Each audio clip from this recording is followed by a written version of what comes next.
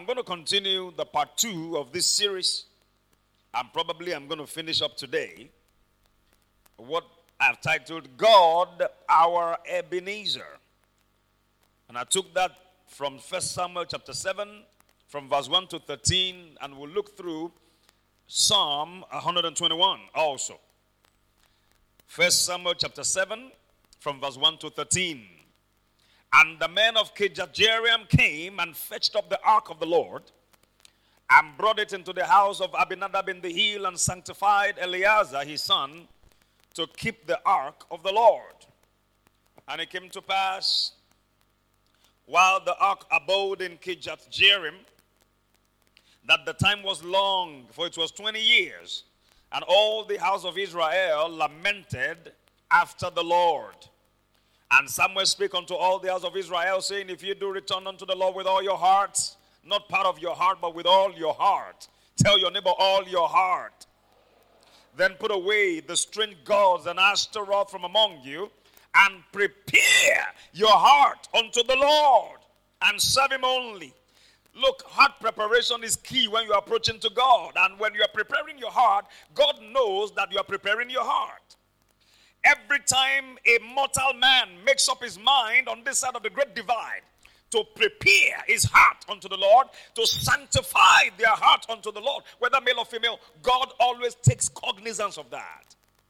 Every time you come to that point when you say, look, I just want to get away from all distractions and I want to focus on the Lord. This new month, this new week, this new day, this new year, I want to draw closer to God. Lord, I don't know much about you, but I want to know you more. And I want to prepare my heart to receive of you. I'm done with knowing about you. I want to know you. God always takes cognizance of that. Jeremiah chapter 30 and verse 21. One phrase that stands out there. God having said, their nobles shall be from among them, etc. God said a whole lot in that one verse. Then he asked the question, for who is this that engaged his heart? Verse 21. That engaged his heart to know me, to seek me. Jeremiah 30 and verse 21. Media, can you do that quickly? I'm in 1 Samuel 7. I don't want to move away from that, but you give me that on the screen. God bless you. And their nobles shall be of themselves. That's a promise from God. And their governors shall proceed from the midst of them. That's another promise from God. And I pray that over this church, and it will happen. Because God will bring, this is a governmental church. God will begin to position you guys in key positions in the name of Jesus. You heard someone call himself the sport director of UI. Did he say sport director of UI? Ayo. He's escaped again. Lord will have mercy on his soul. God will begin to position you guys in key positions. Not just on campus. It will begin from campus. But you see, it will go from campus to the outside world. You see, we have Miss UI in this church. Am I right about that? Now, when you begin to see such things, don't just say, well, it's a secular thing, it's a carnal thing. God knows what he's doing. Can I have an amen to that? So you better flow with the Spirit of God and allow him to do what he wants to do. If you become the president of Nigeria, is that a spiritual office? Is that a spiritual office? It is not spiritual. It's secular. If you're a medical doctor, is that anything spiritual? It's secular. We live in a secular world. But I'm saying that God will begin to position his own children in strategic places. Imagine if Joseph was not positioned as the prime minister of Egypt at the time that there was a famine in the world. Egypt was world power at that time. His dad and all his siblings probably would have died of hunger in the land of Israel. Because they had money, but food was gone. Do you eat money when there is no food? But God had gone ahead of them to position Joseph in a governmental space where he was the number one decision maker of the world. Pharaoh said, at your word, Joseph, shall my people be ruled. I am only greater than you in the matters of the throne. Remove this ring and put it in the finger of Joseph. Become the ruler of Egypt. When later he sent his brothers to his father, he said, go and tell daddy, God has made me a father unto Pharaoh. God will yet raise fathers unto Pharaoh from this house. God will yet raise mothers unto Pharaoh from this house. Pharaoh represents the world government. But God said, I will make you in papa. Anything you tell him, he will do. And their nobles shall be of themselves, and their governor shall proceed from the midst of them. And I will cause him to draw near, and he shall approach unto me. For who is this? God said, who is this guy? Who is this lady that engaged his heart to approach unto me? Saith the Lord. Every time you take time out to say, I want to fast, not because I'm looking for money. I just want to know God more. I just want to consecrate this weekend unto the Lord.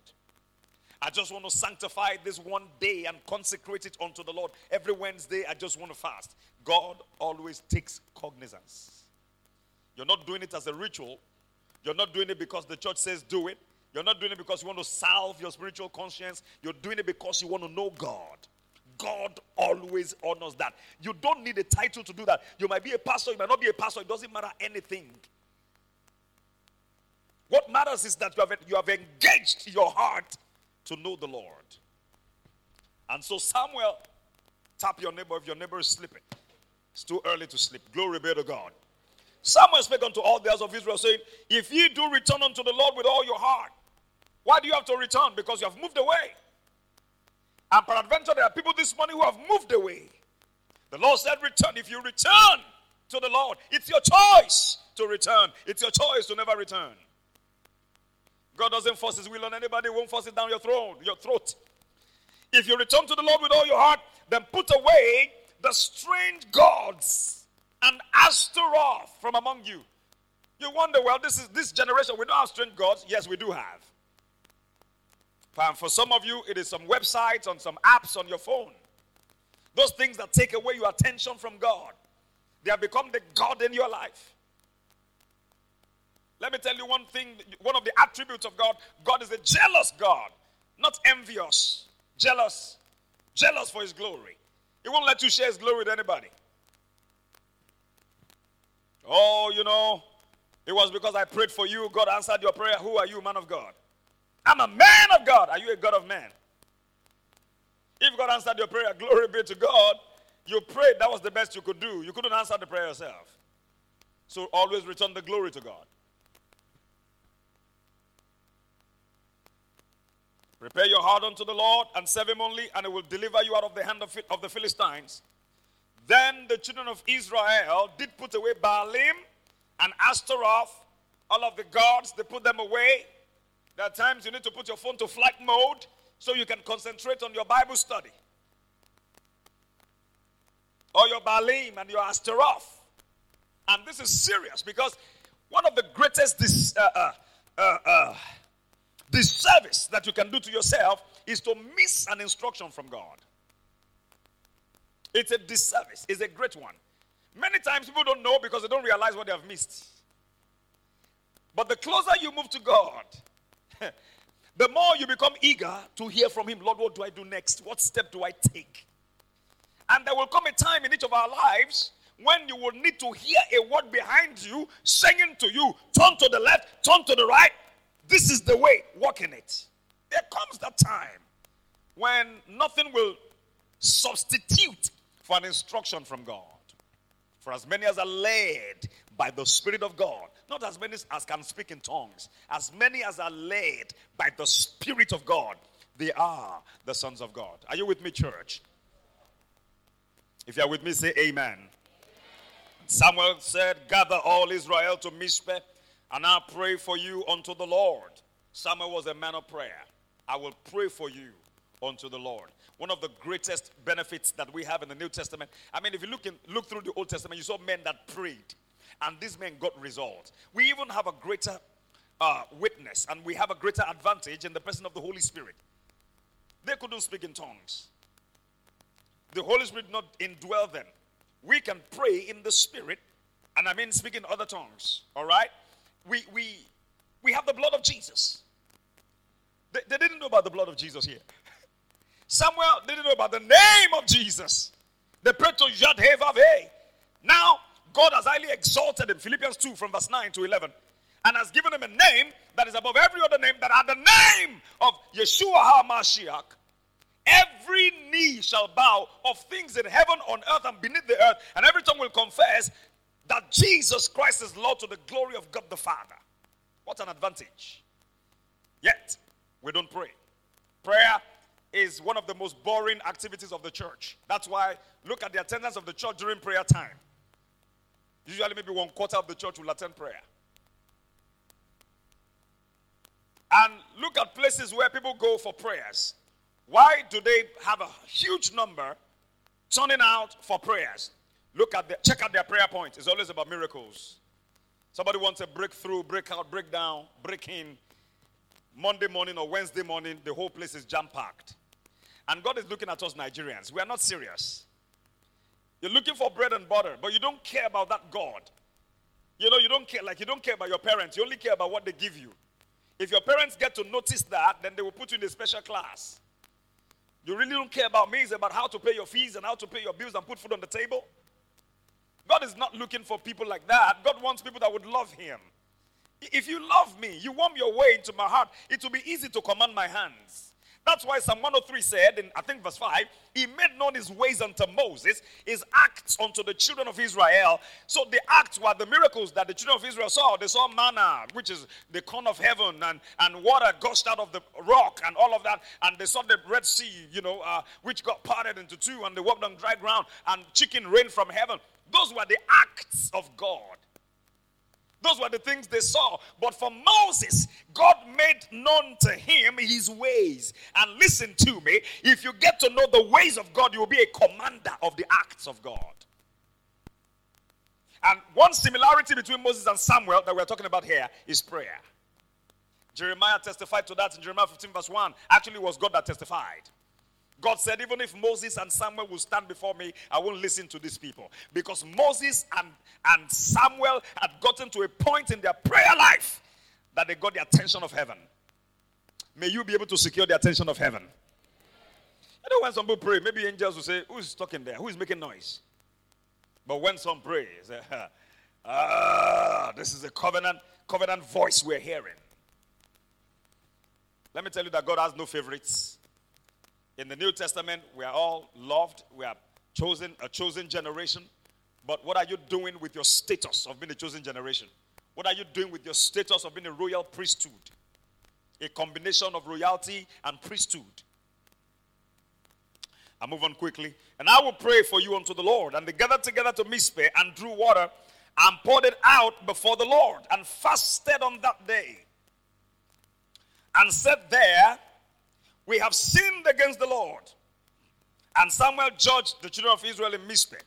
And when the Philistines heard that the children of Israel were gathered together to Mizpeh, the lords of the Philistines went up against Israel. And when the children of Israel heard it, they were afraid of the Philistines. And you see, sometimes you get afraid when you hear that the enemies are advancing towards you. You hear that an exam is coming, and the last set of people that wrote that exam failed, and there was mass failure, and now the exam is coming. It is natural to want to have some, what Esther described earlier as jittery feelings, some kind of trepidation, some kind of fear. You don't want to accept it, but you know it is somewhere there lying benign, or it's just lying beneath the surface. And they ask you how you're preparing. You say, oh, all is well, with a smile. But underneath, you're a little bit, you know what I'm talking about. Glory be to God. There's something they call exam fever. It is fake. It's not real. When you're done with that exam and maybe you did well, all of a sudden you're well because you did well. And the children of Israel said to Samuel, I wonder why they said to Samuel, cease not to cry unto the Lord our God for us. Why couldn't they cry to God for themselves? In the New Testament, this is not allowed. You can call for prayer, yes. It shouldn't be your lifestyle. God wants you as his child to come to him. And let me tell you, my father in the Lord, yes, that's fine. Paul said you may have many teachers in the Lord, but you don't have many fathers. But God doesn't have grandchildren. Your father in the Lord is a child of God. You are a child of God. Equal status. Offices may differ, anointing may differ, but equal status. Meaning God wants you to come. If you have a problem, James 5:13, is any afflicted among you? Let him pray. Let him pray. It is the one that is sick that should send for the elders. But if you are afflicted, the Bible says, let him pray. There is a level that, others praying for you will take you to. There is a level that your own praying will take you to. Never substitute your prayer life for congregational prayer. Nigerians like to even pay people to pray for them. They go to mountains and pay prophets and say, fast and pray for me. And those ones are crooks as well. They make a merchandise of God's people. They're not fasting. They'll tell you they're fasting 7 days. The guy is eating in his house. And is feeding fat on your ignorance. Do your own praying yourself. You can do your own praying. People go around begging for prayer, calling for prayer. Pray for me, please pray for me. Please. You can do your own praying. Listen, child of God, God will hear you. Can I have an amen? And it's not about the loudness or the volume of your voice. It's coming from the sincerity of your heart. Sometimes the greatest prayers are just whispers underneath your breath. God, help me. And that's it. And there's a turnaround. Same person that said, no, get out of here, I don't have your time, will come back and say, where's that lady that said that she submitted but then the network was bad? Where's the lady? And you're fished out and help comes. Are you with me, church? Are you with me, church? They said to Samuel, cease not to cry unto the Lord our God for us, that he will save us out of the hand of the Philistines. And Samuel took a sucking lamb and offered it for a burnt offering wholly unto the Lord. He offered an offering unto the Lord. And this is something also that the New Testament church should learn from. Even though we don't bring lambs and goats and rams to church anymore, your offering now should come in the form of thanksgiving. Apart from the money that you give to worship the Lord, you should come with a heart that is grateful to God. And I'm going to get there this morning. And so Samuel did this, and then Samuel cried unto the Lord for Israel. And the Lord heard him. May the Lord hear you. I love the prayer in Psalm 20. It's one of my favorites. It said, may the Lord hear you in the day of trouble. The name of the God of Jacob defend you. That amen is just too weak for my liking. Because I'm praying for you that the Lord will hear you in the day of trouble. The name, the name of the God of Jacob defend you. Because there are times you need a defense and nobody's defending you. May the name of the Lord defend you. May he send you help from the sanctuary. And may he not forget your offering in the name of Jesus. Samuel cried and the Lord heard him. And as Samuel was offering up the burnt offering, the Philistines drew near to battle against Israel. But Israel didn't have to fight. But the Lord thundered with a great thunder on that day upon the Philistines and discomfited them, and they were smitten before Israel. I love one of the songs we took this morning during praise worship. You roll like thunder, nothing can tame a God. All powerful, all powerful. May we know our God. That amen is too weak. If I say, may God make you a multi-billionaire in dollars, that amen will be louder. But hey, this prayer is much more powerful than that. May you know your God. If you know the worth of your dad, and somebody is trying to harass you, maybe in school or maybe on the street, hey, what's up? What's your problem? Stop there. Stop. I said stop there. And your dad is the Chief Justice. Or your dad is an AIG in the police. Or a DIG. I mean, you are just going on your own, maybe doing your morning exercise, and then somebody stops you and pushes your chest, and you're like, hey, excuse me, what's going on here? I'm well trained, I'm a child of God, I don't fight, but don't mess with me. I said, you the crazy. Give me your phone. Your dad is an AIG, or DIG, or RG, not Instagram. You have an idea who your dad is. And the guy happens to be some policeman in the lowest rank. And he brings out his ID card and says, you're under arrest. and you ask him, what's my offense? Say, when you get to the station, I'll tell you. He said, okay, just a minute. Can I place a call at least? Oh yeah, call anybody. Anybody. Call anybody. Now you bring out your phone and say, hello, Dad. I'm on road so and so on our estate. Yeah, I saw you going out of the house to do your morning exercise. Any problem? Yeah, there's a policeman right here who says I'm under arrest and he wants to take me to... Your dad says, okay, what's your location again? Don't worry, stay right there. In less than 3 minutes, about 10 policemen are there. Where's the policeman? And then he begins to say, where are you from? What's your station? Identify yourself. The guy is in trouble. Now, you won't be in trouble. Even the moment he was harassing you, you had confidence. Like, oh, God. This guy's a gunner, man. Like, this guy, you collected your last salary last month, and that was your last salary. Even if he was a genuine policeman. Are you getting what I'm saying? Because what you're doing is an illegal operation. I'm not a criminal. Why are you arresting me for what? Where's your arrest warrant? I just feel like arresting you. You are disturbing public peace. You are running on government road. See, rubbish. Because you know the worth of your dad. How much more the worth? We cannot know the worth of our God, but as the Spirit of God reveals things to us about God, it should improve your confidence in God. And that's one of the areas that the enemy attacks. When Sennacherib, the king of Assyria, in Isaiah 38 or so, came against the land of Judah, he said to them, what confidence is this in which you have confidence? You, this Hezekiah. What confidence is this in which you trust? One of the things that the enemy tries to attack is your confidence in God. I'm not going to fail that exam. I am not going to fail that exam. Do you realize that when you make such statements, there are people around you in your faculty, in your department, that look at you like you're so proud and arrogant? You're saying that you're not going to fail that exam. Anybody can fail any exam. That's your portion. For me, I am not going to fail that exam. Every time you make a positive confession about yourself, somebody will attack you. You just simply say, among your friends, I'm blessed, I'm highly favored. You said I'm blessed and highly favored. Somebody will say, shh, nonsense. Now, does that affect you? Is it your blessing? Is it your favor? But you never shut your mouth. Are you with me? Never shut your mouth because of public opinion.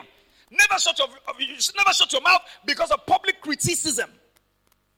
I'm blessed and highly favored and I have no apologies to any devil. Are you with me? The Lord thundered a great thunder on that day upon the Philistines and discomfited them, and they were smitten before Israel. They didn't have to fight. They didn't have to raise a finger. I pray for someone here, God will give you battles won without you lifting a finger. Our God is a specialist in winning battles. Let them gather. The Bible says, as surely as they gather, they will fall for your sake. He that diggeth a pit shall fall into it. Some people had a meeting and they were going to kill a particular man of God. They had a meeting. And the man said, at that time, he was the easiest person to kill because he would not leave his office until around 1 a.m. So very easy, just pick him in the midnight and then do whatever you had to do. They had only one meeting. The next meeting, before they convened for the next meeting, they could not convene for the next meeting because the chairman of that meeting, his firstborn died mysteriously. The vice chairman, his firstborn died mysteriously. The third one, something happened. So when they were exchanging news of woes and tales of woes, they had to say, look, we are not going to have to convene anymore. And somehow they had to recoup and then had to go and apologize to the man of God. Look, we have a God who fights for us. God didn't even have to come down, just send thunder. Thunder. Have you seen thunder before? I'm not talking lightning. Even some lightning can be frightening. One young man was driving me home last night. We were coming from a place and we saw this lightning in the sky. You know, the one that makes just a little sound. And the guy did that. He removed his, what do you call that thing? Dental floss. I said, what are you doing? He said, it's just part. I said, you're arresting thunder. So your mouth can arrest thunder. Superstition. This African belief that when you see lightning like this, it's because God doesn't want the thunder to roar. If God allows it, I mean, if you have seen real thunder, it can shake a building. It can. Anyway, that was what God did that day. May God fight your battles for you. And the men of Israel went out of Mizpeh and pursued the Philistines and smote them until they came under Bethkar. Then Samuel took a stone. He knew this was God who gave him the victory. And set it between Mizpeh and Shen. And called the name of it Ebenezer, saying, hitherto hath the Lord helped us. Anybody needs help in this house this morning? May the Lord help you. Beyond what your parents can do, may the Lord help you. Beyond what your connections can do, may the Lord help you. I understand the help of man, and it is good. But when God helps you, it's incomparable. You can pay for it. You know this is the Lord's doing, and it is marvelous in our eyes. No wonder David, the psalmist of Israel, lifted up his eyes and said, I will lift up my eyes unto the hills. Psalm 121. I will lift up my eyes unto the hills, from whence cometh my help. My help cometh from the Lord, who made the heavens and the earth. He can raise people for you. He can raise anybody for you, but you had better allow your help come from the Lord. When people help you, they will still abuse you much later, some of them. And they will still talk about it. But when God helps you, I don't know if God will ever call anybody into a meeting and say, well, I helped him. Look at him now. Look at his coconut head. He's not giving thanks anymore. He's the one that helps without having to talk about it anymore. In James 1:5, the Bible says, if any man lacks wisdom, let him ask of God, who gives to all men liberally and upbraideth not, and he will give it to him. God does not upbraid. He doesn't find fault. You see, you are misbehaving again. Oh, you know, I helped you yesterday. Just like I helped you last year. You are misbehaving again. Oh, you see, and then he's telling everybody about it. No, God doesn't do that. So the Philistines were subdued, and they came no more into the coast of Israel. And the hand of the Lord was against the Philistines all the days of Samuel. May the hand of the Lord be against your enemies all the days of their lives in the name of Jesus. A quick recap is to let you know that at every point in life, there are three categories of people. Number one, we have people who are getting ready, or let me start with those who are coming out of trouble. Maybe listening to me this morning are people who are just coming out of trouble, fresh out of trouble. Category two, you have people who are right in the middle of a problematic situation, a crisis situation. They're in the midst of trouble. And category number three, you have a group of people who are getting ready to go into one. And nobody likes trouble, nobody prays for it, but it comes all the same. The greater the destiny, the greater the pain. When you're going higher in life, you have tougher tests to write. You don't compare your final year exams with your 100-level exams. You know that. I mean, you don't compare JS1 to SS3. And so that's the way it is in life. When you graduate and you begin to write your professional exams, they are more tasking. Because you see, they call them professional exams. They want to test the professionalism that is in you and make you a thoroughbred professional, not half-baked. Not half-baked. So that's the way it is in life. And when you're getting ready to go to the next level that God has for you in your life, of necessity, you have to be tested. If you're not tested, you cannot be trusted. Those of you who are into metallurgy and material science, you know that in that field, they talk about the strength of steel and iron and metal and all these materials used for building. Those things have to go to the laboratory and be tested before they can be trusted to erect a skyscraper. If you have the privilege of information and you go to Cocoa House, that's the only skyscraper we have in Ibadan. 24-story building. The kind of metal they used in that building, maybe in 1980 or so. I can't remember the year they built that house. You won't compare that to what we use today to erect a bungalow. The foundation that house is standing upon cannot be compared to that of a bungalow. So stop comparing your life with the life of someone else. Some of us are like cocoa trees. The harvest doesn't come in 1 year. It might not even come in 2 years. And all you do is watering and weeding and manuring and watering and weeding and manuring. And you're doing that year 1, year 2, year 3, year 4, maybe year 5. You're mature. I don't know. I'm just giving an example. Don't compare yourself to someone that planted maize, who harvests in about 3 weeks or 3 months. And then they go again, take the second harvest. And they go again, the third harvest. 3 harvests in 1 year. And the maize farmer is smiling all over the place. Every time it's maize season, he's smiling. Because he has a truckload of maize. 10 truckloads of maize do not weigh anything compared to 1 truckload of cocoa in the international market. Because nobody even uses maize as an exchange commodity. It's for local consumption. So 1 harvest of cocoa, they used money from cocoa to build that house called Cocoa House in Dubai. An elderly man told me it was 1,000 pounds back in the day. I read a little story about the elephant and the dog. They got pregnant at the same time. And the dog gave birth to the first set of kids, maybe about 16 at a go. And then had second round, another set of kids. And then she got pregnant again. You know how dogs get pregnant? That's why the female dog is called the bitch. No self-control. All over the place, anywhere there is a guy that is willing. Off they go. And then boom. That dog gave birth again. Meanwhile, the elephant was still carrying the pregnancy. They got pregnant at the same time. So the dog went to the elephant and said, we got pregnant at the same time. Are you sure you are pregnant? Because me, I've given birth. We've done naming ceremony.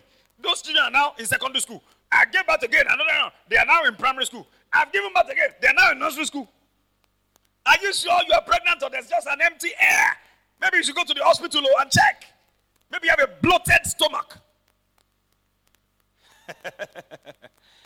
The elephant said, well, it's all right. He said, you have given birth to your puppies. He said, but I carry something. What I carry is heavy weight. By the time my own kid is born, the earth will feel the weight. And by the time it starts walking around, everybody will know. It's not about hearsay. Because you cannot see an elephant and deny. The Yoruba say, Ajanaku koja mori nkan firi. You can't see an elephant and say, it's like I saw something. No! Even if you have glaucoma, you will see well. There is something you carry. It might take time. It might take a while. Let them keep mocking you. Let them keep criticizing and talking about you. But you carry something. By the time you birth it, the world will know that this one is a trailblazer. Are you with me? So all of the period of training, all of the period of suffering and affliction, count it all joy because the period of your training. Those who will travel far will have to train really deep. That's why sometimes you go through trouble. I'm not saying every time, but sometimes. You wonder why? Why is my family like this? Why is my dad broke? Why did he lose his job? Whereas the same person that they got the job at the same time is still working, and they're going from house to house, they're building houses, and we are living in a rented apartment. Why is our life like this? God has written the script of your life. Flow with him and let him perfect his work. Are you with me?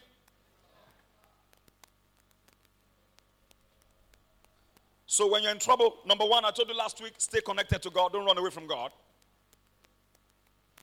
The goal of the enemy when you go through a storm is to separate you from your source, to separate you from God. After all, God didn't hear your prayer. God didn't answer you. If you're a child of God and you're approved of God, why would God allow this to happen in your life? Everybody is married. Look at you. You're on the same spot. Admission you don't have. Degree you don't have. Marriage you don't have. Relationships that you don't have. Hope you don't have. Hopeless you don't even have. So the next thing is you want to withdraw from everybody because you feel like you don't measure up. My friend, you measure up. Can I have an amen? With God on the inside of you, you are more than enough. Can I have an amen? Stop looking for validation in people. I don't have this, I don't have that. What about the things you have that others don't have? That's the what do I have? You have sound health. You need to pay a visit to the hospital and look at people who have all the money in this world. And I'm not making jest of them. And if they are connected to this service this morning, the power of God will flow to them and they'll be well in the name of Jesus. But I'm saying be grateful to God for what you have. Number two, I said to you last week, because I don't want to stay too long there, don't give up on prayer. Prayer still changes things. Prayer still changes things. Listen, prayer changes people, and it is the changed people that change things. There's no way you pray and you pray real hard and you pray from your heart that the prayer will not change you. If you are the type given to backbiting, you are given to talking ill of others. When you begin to pray, especially in the spirit, and you pray genuinely from your heart, over time you will discover that you are not able to use your mouth for those things anymore. You want to still do them, but you find them difficult. Those of you who used to curse a lot, that you curse people very easily. When you pray in tongues for a long time, when you pray for a long time and you pray from the depth of your heart, you discover that you want to say, Aye, Baba, just God bless you. You are so angry that you cannot imagine yourself speaking those kind of words anymore. Prayer is changing you already. And when you change, things around you will begin to change. Can I have an amen to that? Elijah was a man of like passion. How come Elijah prayed and there was no rain for 3.5 years? According to the prayer of Elijah. He prayed again and rain came. Rainmaker. One man prayed, let there be no rain according to my word. He didn't even say according to the word of the Lord. He said according to my word. Can you imagine somebody standing up in Nigeria and say, let there be no rain in Nigeria for 3.5 years? And when there was no rain and there was famine, the man went up again to pray. He said, now, Lord, release the rain. And God heard him. Old covenant man. Old covenant man. We are in the new covenant. There are some stupid laws and constitutions and whatever that are against the church, against your life, against you as a child of God, that you can change in the place of prayer. But, we are at the mercy of the people. We are at the mercy of those in the National Assembly. We are at the mercy of Christians. Need to arise and pray. Nigeria is the Lord's. Can I have an amen? It belongs to the Lord. And I spoke so much about men of prayer last week. I spoke about Marquis de Renti, who was going to the place of prayer and said to his chef, the cuisine, cook my meal. After 30 minutes, come and get my attention so I can come and eat. And he went to his room, lifted his hands, and was in the place of prayer. And when it was 30 minutes, the chef, came upstairs, looked through the keyhole, and saw the man still in the posture of prayer. Okay, let me leave him. It's 30 minutes. And then he went back downstairs. After another 30 minutes, he went back up, looked through the keyhole. The man was still in the same posture of prayer. Oh, wow, it's 1 hour. This man is still enjoying himself. He went back downstairs. After another 30 minutes, making 1.5 hours, he went back upstairs and checked, and the man was still in the same posture of prayer. And then he knocked this time, and Marquis de Renti answered. He was a businessman. He was not a pastor. Marquis de Renti was a businessman. And he answered from inside, hey, is it 30 minutes yet? And the man said, it's already 1.5 hours. Because he was enjoying fellowshipping with the Lord. Prayer is not a place of punishment. Some of us see prayer as a mental torture. That's why you don't pray. When they say pray, you can start crying. Pray for 1 hour. Actually, if you want to punish some people, get them to pray for 1 hour. That's the punishment. That's what you did. All right, go to that corner and speak in tongues for 1 hour. They don't know that he that speaketh in an unknown tongue edifieth himself. You are building up yourself on your most holy faith. Pray in the Holy Ghost. But they see it as a punishment. Which means, ordinarily, if you leave them alone, they can go 7 days without praying. 7 days without prayer makes one spiritually weak. 7 days make 1 week, right? 7 days without prayer makes a believer spiritually weak. Jesus said, he spoke a parable to them to this end, that men ought always to pray and not faint. Men ought always, not sometimes. Pray always. You're on the bike, pray. Even though I don't like you on the bike. You are in the car, pray. You are in the toilet, pray. If you are not eating and you are not talking and you are not sleeping, you should be praying. You go for an interview, pray underneath your breath. You don't need to say, Kadabashata, Yelebo, Ha, Gegodusa. They will kick you out. Don't make nuisance. And I told the young man that used to get up to pray in the midnight, I said, you'll be waking up all your neighbors. They won't like your God. In the midnight, you can go on your knees, you can go on your face on the floor and pray. If you want to pray out loud, at least do it in such a way that you won't wake everybody up. There was a night I was in a hotel. I actually went for a retreat. I had forgotten myself. I was on the floor. I was praying with someone on the phone. I was shouting. Somebody knocked my door. Boo, boo, boo, boo. Who is that? I said, this is a hotel. Sorry, sir. Let everything be done decently and in order. Are you with me, church? But nevertheless, never you underestimate the power of prayer. There is no force that is as potent in the world as the one generated in the place of prayer. Something's going wrong in your school. 2 or 3 of you gather together and pray. Didn't Jesus say, if 2 or 3 shall gather together in my name, there I am in the midst of them. It's not far away, it's near. Instead of backbiting, 2 or 3 of you now, ladies, you gather together to backbite. Gather together to talk about someone else. Did you see that lady in church today? Look at her gown, it was too short. That's all you talk about from church till you get to your hostel. That's a waste of time. And the 3 of you have issues. Can you come together and present your cases before God? Can you meet at the sports field and pray Friday evening or Thursday afternoon? Can we meet at the faculty and find somewhere, only 15 minutes. We don't need a long time. 15 minutes and pray. Let's hold hands as sisters and cry to God. This lecturer that is harassing you, God should arrest him. Period.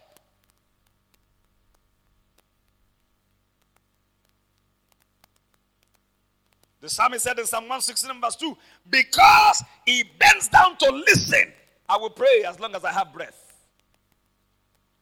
In the NLT. Point number 3, and this is where I stop for today. Recall constantly past victories and let that produce thanksgiving. Recall. Number 1, stay connected to God. Number 2, don't give up on prayer. When you're in trouble and you don't know where to go, you're in the middle of the road and you don't know where to go. Number 3, in the middle of trouble, recall past victories and give thanks to God. The power of recalling, my God, it will save you from depression. If you are depressed this morning, I'm giving you an antidote. Has God ever been good to you? Has he ever done anything in your life? Was there ever a time you were going to be put to shame, but God came through? Was there ever a time you were at a quarter to shame, but God showed up? Am I talking to people this morning? So can you cast your mind on that and recall? And say, God, it was you in 2016 on the 3rd of January. God, I would have died that day, but you stepped in. God, it was you on the 14th of April, 1997, when I was only a year old, and I fell into the gutter. But you sent someone to pick me up. God, it was you last year, about this time, when I was going to take my life, or somebody was going to take my life, or sickness was going to take my life, but you stepped in. God, it was you. That is erecting your Ebenezer. Samuel got to a point, he knew it was God that gave them the victory. He erected a stone there and called the name of that stone Ebenezer, the stone of our help. What was he saying? We will never forget this. I have some Ebenezers in my life. You must have them as a child of God. Otherwise, when you go through your dark seasons, you won't survive it.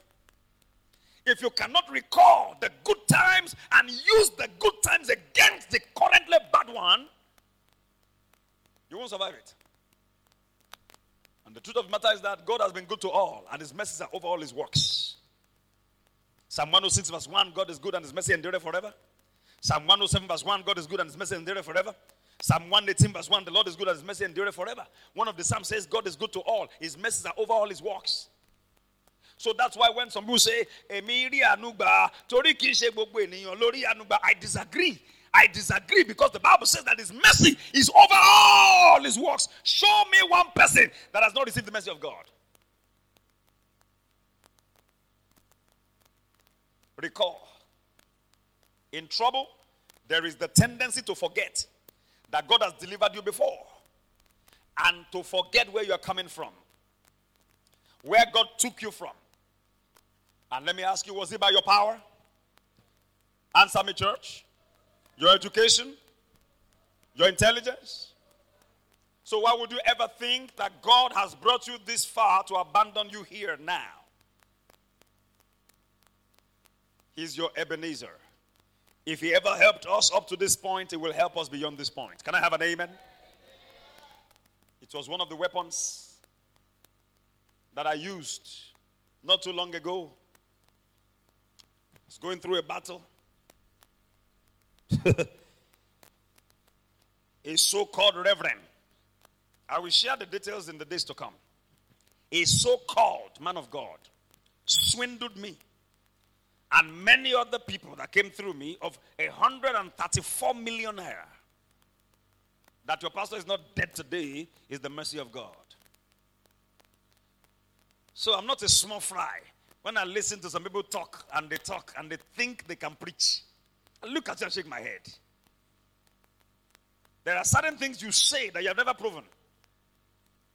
When Saul gave his ammunition to David, 1 Samuel 17, to go and fight Goliath, the Bible said David put them on. He said, oh God, these things are too heavy for me because I have not proven them. So he put them down. I say a lot of new generation apostles who say things that they have not proven. And some of you take those things, hook, line, and sinker, and you run your life by things that are not yet proven. Because apostles also said, apostles also said, apostles said. This is a generation of lazy believers. You want to amount to anything in life? Go back to the word of God. Go back to the word. And prove this word in your life. One day I got up and it was like I should just commit suicide. I was alone in my house. My wife had gone out. My kids had gone to school in the month of July. Maybe the kids were on holiday or so. And I was so overwhelmed with that darkness in my living room. I was in the living room. And the voice said, end it all. End it all. You need to go and rest. And you can't take this stuff anymore. Because the man who took the money would not take my calls anymore. He would not send me messages. He would not reply my messages. He would not reply my emails. He had gone incommunicado. And his church is not far from here. No. Did I call it church? I pity the people that are there. And that's why you need to be careful where you carry your head. That somebody is charismatic and they can preach the Bible. Preaching the Bible is not the same as knowing God. God is the God of the Bible. But you can know the Bible without knowing God. Those Nollywood actors that quote Bible in their, as part of their storyline, as part of their, what do you call that thing? Lines. Does it mean they know the God of the Bible? It's just a role. You have to add the role of a pastor, quote Psalm 1 verse 1. Hairy, beauty star. Psalm 1 verse 1. Blessed is the man that walketh not in the counsel of the ungodly, nor stand in the way of the sinners, nor sit in the seat of the scornful. You have just acted. You have acted the script. And there are many actors today. Be very careful. The Bible says, test all spirits. We don't test. Because the man has 1.1 million followers on Instagram, automatically, don't be stupid. The approval of Instagram is not the approval of the Holy Spirit. And I'll be very hard on you. Because you are my own people. Don't be gullible. You know, I never say you are stupid. I said, don't be stupid. So when you're reporting me to your parents after service, don't say, Pastor, how can you imagine Pastor Fred called us stupid today? No, you are not. And that's why I'm saying, don't be. People automatically think in this generation, if you go online and you check out a minister and he's got like 10 million followers, he tweets once like this, he has like 1,000,001 retweets. Oh my God. If you check his YouTube page or YouTube channel, man, he's got like 100 million views, one stream. What? He can be saying 100 million nonsense. That is nothing biblical. He can appeal to logic, but nothing biblical. There's a difference between the Bible and logic. Bible is not logic. Bible is not common sense. And quoting the Bible is not the same as being intimate with God. The devil quoted the Bible to Jesus. He quoted the written word to the living word. He quoted the logos to the one that has the rhema. So I'm not surprised if anybody can quote the Bible to me. I mean, I've been there. I've been there, done that. You know what I mean? Irreverent. Reverend. And he didn't just swindle me. That guy raked close to £1 billion from Nigeria. Alone. Defrauded some other people in the UK. We don't know how much. God delivered him into my hands like a chicken.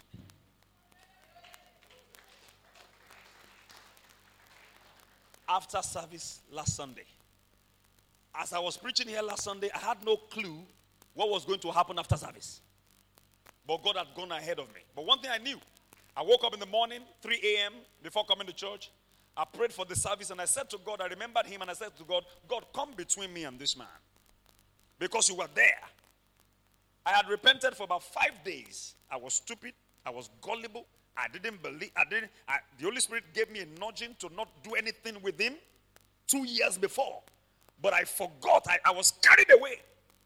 And the money that I was also going to make entered my eyes.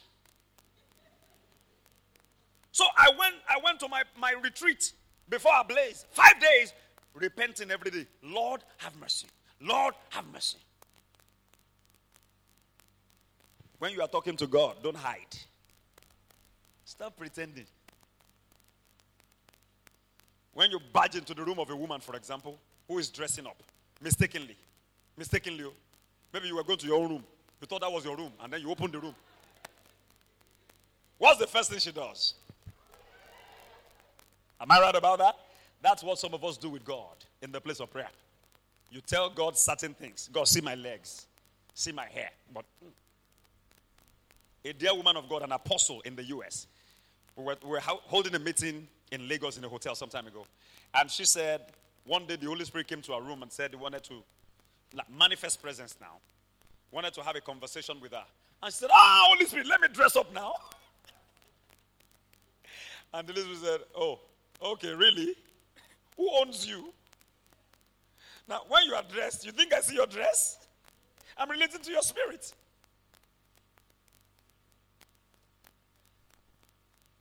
I won't tell you more about that thing until it is fully mature. God has done it, but when it is fully mature for sharing, I won't keep it from you. That's a promise. So that day in my living room, I got to my wit's end in the natural. And that spirit said to me, end it all. End it. But I knew that couldn't have been the Holy Spirit. A child of God doesn't commit suicide. Abraham didn't commit suicide. Isaac didn't. Jacob didn't. And those are our fathers of faith. And according to Galatians 3:29, if you are Christ's, then you are Abraham's seed. So I'm not a bastard. You know what I did? We have this picture frame, this like a big frame, huge frame in my living room where we put different pictures. And I went there and I was pointing to each of those pictures. My 40th birthday picture 3 years ago. How I was looking very handsome and very rotund in my apparel. I looked at that picture, I pointed at it and said, Lord, it was you that did this. I saw another one, those were pictures that were given to me as gifts. I looked at another one where I was wearing a double-breasted jacket. You will notice that I haven't worn suit in a very long time. But you saw it at a blaze. Double-breasted jacket. And I saw my tie, very neat. My white shirt, immaculate, everything sparkling. And I looked at that handsome preacher holding the microphone, looking in a different direction. And said, God! You did this! I looked at my picture when he was a little boy with his afro hair. I said, God! You did this. I looked at my daughter's picture. Class picture. You know this class picture? We didn't have them when I was a baby, when I was little. You guys have it now. Your secondary school class, your primary school class, class of 06, class of 07. My daughter with her classmates. Very beautiful girl. I said, God, you made this happen. I looked at my wife. I pointed at that picture. God, you made this happen. I looked at another picture. God, you made this happen. You know what I was doing? Erecting my Ebenezers. Reminding myself of the milestones that God had helped me to achieve in life. You should be able to recall so that you can now have hope for the future, to remind yourself that if God has brought me this far, he has not brought me this far to abandon me here. If he has brought me this far, he's going to get me there. Can I have an amen? One of the covenant names of God is Jehovah Shammah. Shammah means the Lord is there. Don't die here. Tell your neighbor, so don't die here. Say, don't die here. Say it like, whether it's British or American, I don't know which one. Don't die here. Because God is going to get you there. Help me preach to another neighbor. Say, neighbor! God hasn't brought you here to end your life here. He's going to get you there. Say amen to that. The power to recall. 1 Samuel 17, when David stood before Goliath, verses 34 to 37. Before he stood before Goliath, he stood before Saul and said to Saul, when Saul was trying to discourage him, you're a little boy. You're a member of the expression house. Why are you going to the court of law with a professor of law? He going to finish you. He's been practicing law since your age. Now you're just about to start. You're a baby lawyer. How can you defeat an SAN in the court of law? Are you listening to me, lawyers? How many lawyers have I got in this house? They didn't come to church today. Okay, 1, 2. Put the scripture on the screen. David said to Saul, I remember. Somebody say, I remember. Moreover, no. Take it from verse 34. That was where he was remembering. The power to recall. I'll show you a scripture in Lamentations. Then I'll show you another scripture. And that's it for today. David said to Saul, thy servant kept his father's sheep. And there came a lion. See, there was a day I was keeping my father's sheep. And a lion came and a bear. And took a lamb out of the flock. Now, it was only one lamb the lion took. David, what's your problem? If I was David, I'd go to church the last Sunday of the month. I'm going to fight for the microphone because I got a testimony. Glory be to God. A lion came to my father's flock and took a sheep out, didn't take me. Glory. But not David. You came to the wrong fold. You came to the wrong flock. You messed up with the wrong guy, Mr. Lion. You messed up with the wrong guest guy. We were before the police and I was telling this scammer, I said, you messed up with the wrong guest person. You did. You messed up with a covenant-conscious child of God. If you had swindled others before and you tried that with me, it's your last. You won't have the chance to do another. You won't. You am a tither. I am a tither. I am a tither. Covenant. He's going to eat beans, I tell you. He begging last night, talking to his lawyer. Are you sure I'm not going to go to jail? Yeah, you're going to go to jail. You're going to go to jail. Jail. I'm going to get my money and you're going to go to jail. And my wife said, I'm going to see him off with prayers and I'm going to tell him, repent when you get to prison. Man, I've been through hell and high waters. Families have suffered. A family lost their baby a couple of days ago because they fell into the hand of this same scammer. Begged him to refund their money, their legit money. Please refund. We don't have money for CS. The wife was pregnant and the service was small and she was going to have CS. And the scammer and the wife refused to show mercy. And the baby died. And you think God will look away from such? To subvert a man in his cause, the Lord does not approve of. Unless I don't know the God that I serve. They started doing some drama and they were making calls and some powerful people were pulling some buttons. I pointed to heaven. Unless there's no God in heaven who sits on the throne. He rose like thunder. Nothing can tame a God all powerful. I say, Lord, let their path be slippery. Let their ways be dark. Some put their trust in chariots and some in horses, but we put our trust in the name of the Lord our God. They are falling and they are not able to rise. We stand, we shine because of the name of the Lord. And when you get into a battle that is too big for you and God gives you the victory, you know that it was God. I couldn't have fought that on my own. I mean, people try to use Metropolitan Police in the UK to catch him. He escaped them. I don't know how he beats the system. Same person. And God delivered him into my hand like a chicken. Now the members of his church hate me now. The syndicates that are part of his crime. And I'm going to come after them too. Yeah. Let them get ready. One with God is majority. Samuel said to Saul, I went out after him. Nobody goes after a lion. I'm not sure I can go after some of the dogs that some of you guys have at home. Pastor, thank God you came to visit us. Our dog has broken loose from the chain. Did you chain it well? Yes, sir, it has broken loose. It's only one dog. Pastor, come and help me tame it. Can we get the number of Dr. Esther Oniajeki Igbe? She's a vet doctor. She can tame any dog. I'm a pastor. I tame people. Let every man abide in his own calling. David went after him. He said, I went after him and I smote him and delivered it out of his mouth. Out of the lion's mouth. Nobody does that. Because the Bible testifies that a lion doesn't run away from any.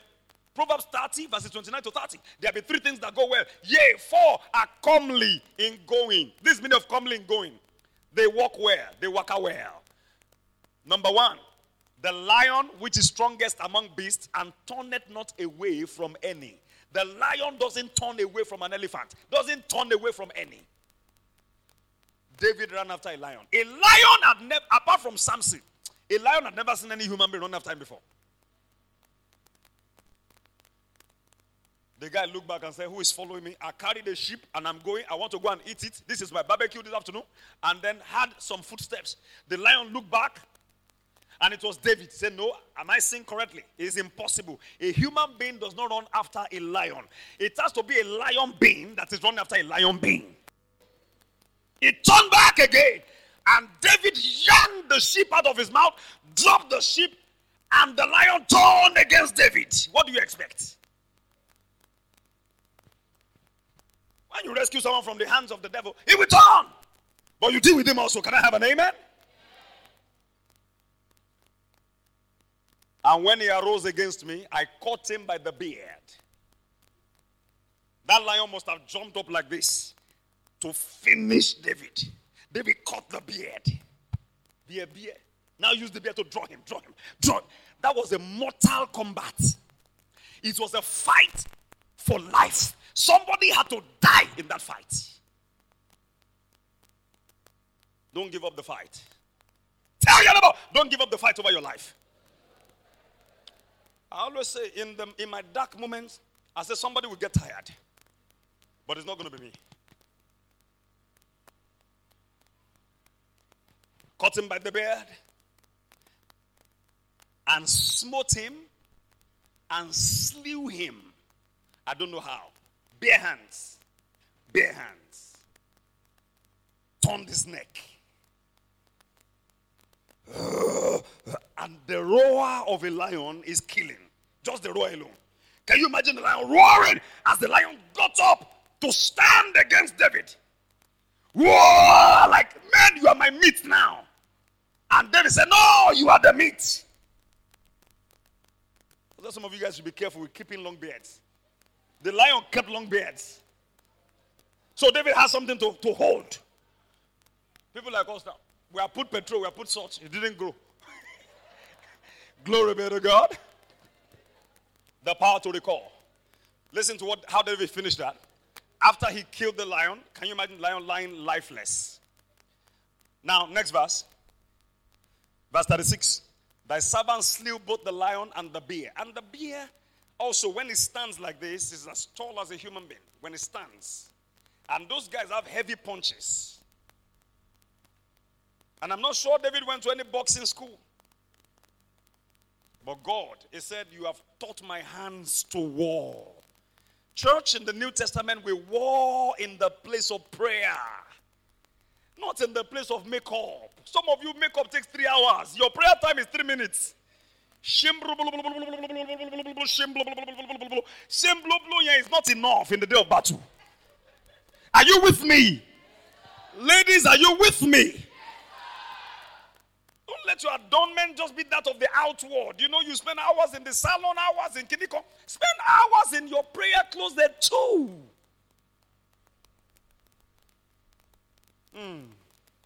A word is enough for the wise, oh. And this uncircumcised Philistine shall be as one of them, seeing he has defied the armies of the living God. Sir, I remember the lion. Sir, live long, O king. I remember the bear. Sir, this uncircumcised Philistine shall be like one of them. Meaning these two shall pass. No matter what you go through this morning, it shall pass in the name of Jesus. You need to be able to recall. Remember how our God has never failed. He's never failed us. Remember how his name has made a way. He'll make a way from the cross to the grave. He is risen, now he reigns. Praise the Lord. Sing his praise again.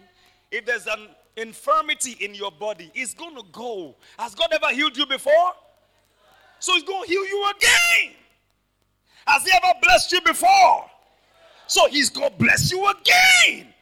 Has he ever come through for you before? He's going to do it again. But you need to recall. Recall. Remember. Remember. When you're in trouble, trouble tells you nothing good has ever happened in your life before. It's a lie. Remember. Let me show you something in Lamentations. I used to quote 3:21 to 23, but I want to back up a little bit. Go to Lamentations chapter 3. It was written by Jeremiah.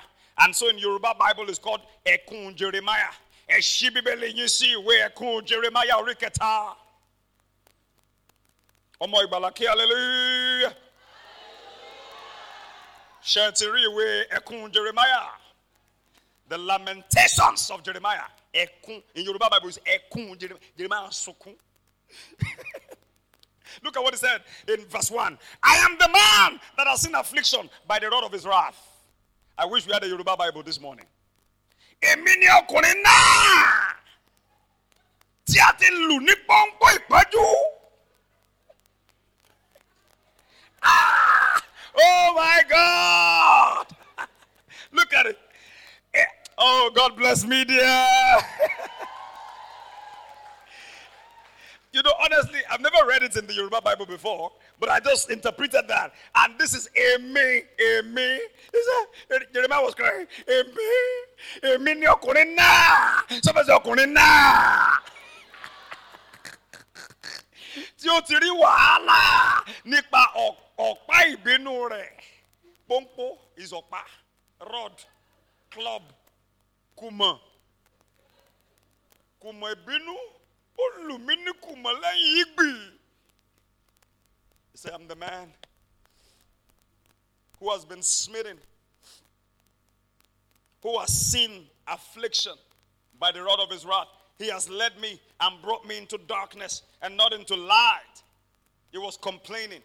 Surely against me is he turned. He turned his hand against me all the day. You know what I'm saying? My flesh and my skin has he made old. He's broken my bones. He's built against me and compassed me with gall and travail. He has set me in dark places as they that be dead of old. He has hedged me about that I cannot get out. He has made my chain heavy.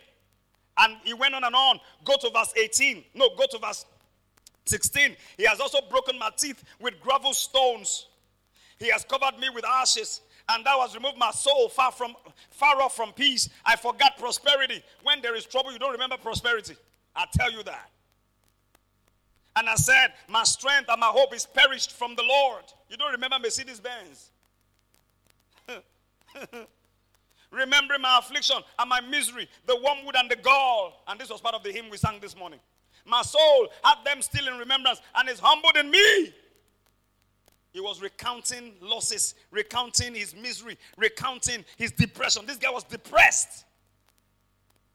He said, I'm hedged in like there is no way to get out. Then verse 21. The narrative changed. He said, this I recall to my mind. He didn't say these, These, plural, all of these problems. No! That wasn't what he recalled. In the midst of all the problems, he now recalled something different. This. Someone said this. Now, this is different from these.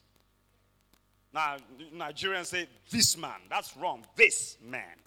This man. Someone said this man. That's singular. These men. So this I recall to mind. He cast his mind back on that. What did he recall? He said, therefore have I hope. What did he recall? I made him have hope. He now began to tell us. Verse 22.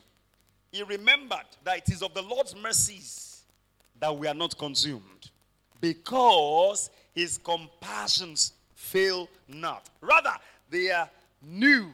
Come on, read with me. They are new every morning. Great is thy faithfulness. The Lord is my portion, saith my soul. Therefore will I hope in him. The Lord is good unto them that wait for him, to the soul that seeketh him. For they are new. Sing it. It's a new every morning. Come on. Great is thy faithfulness, O Lord. Hallelujah. Stand on your feet, everybody.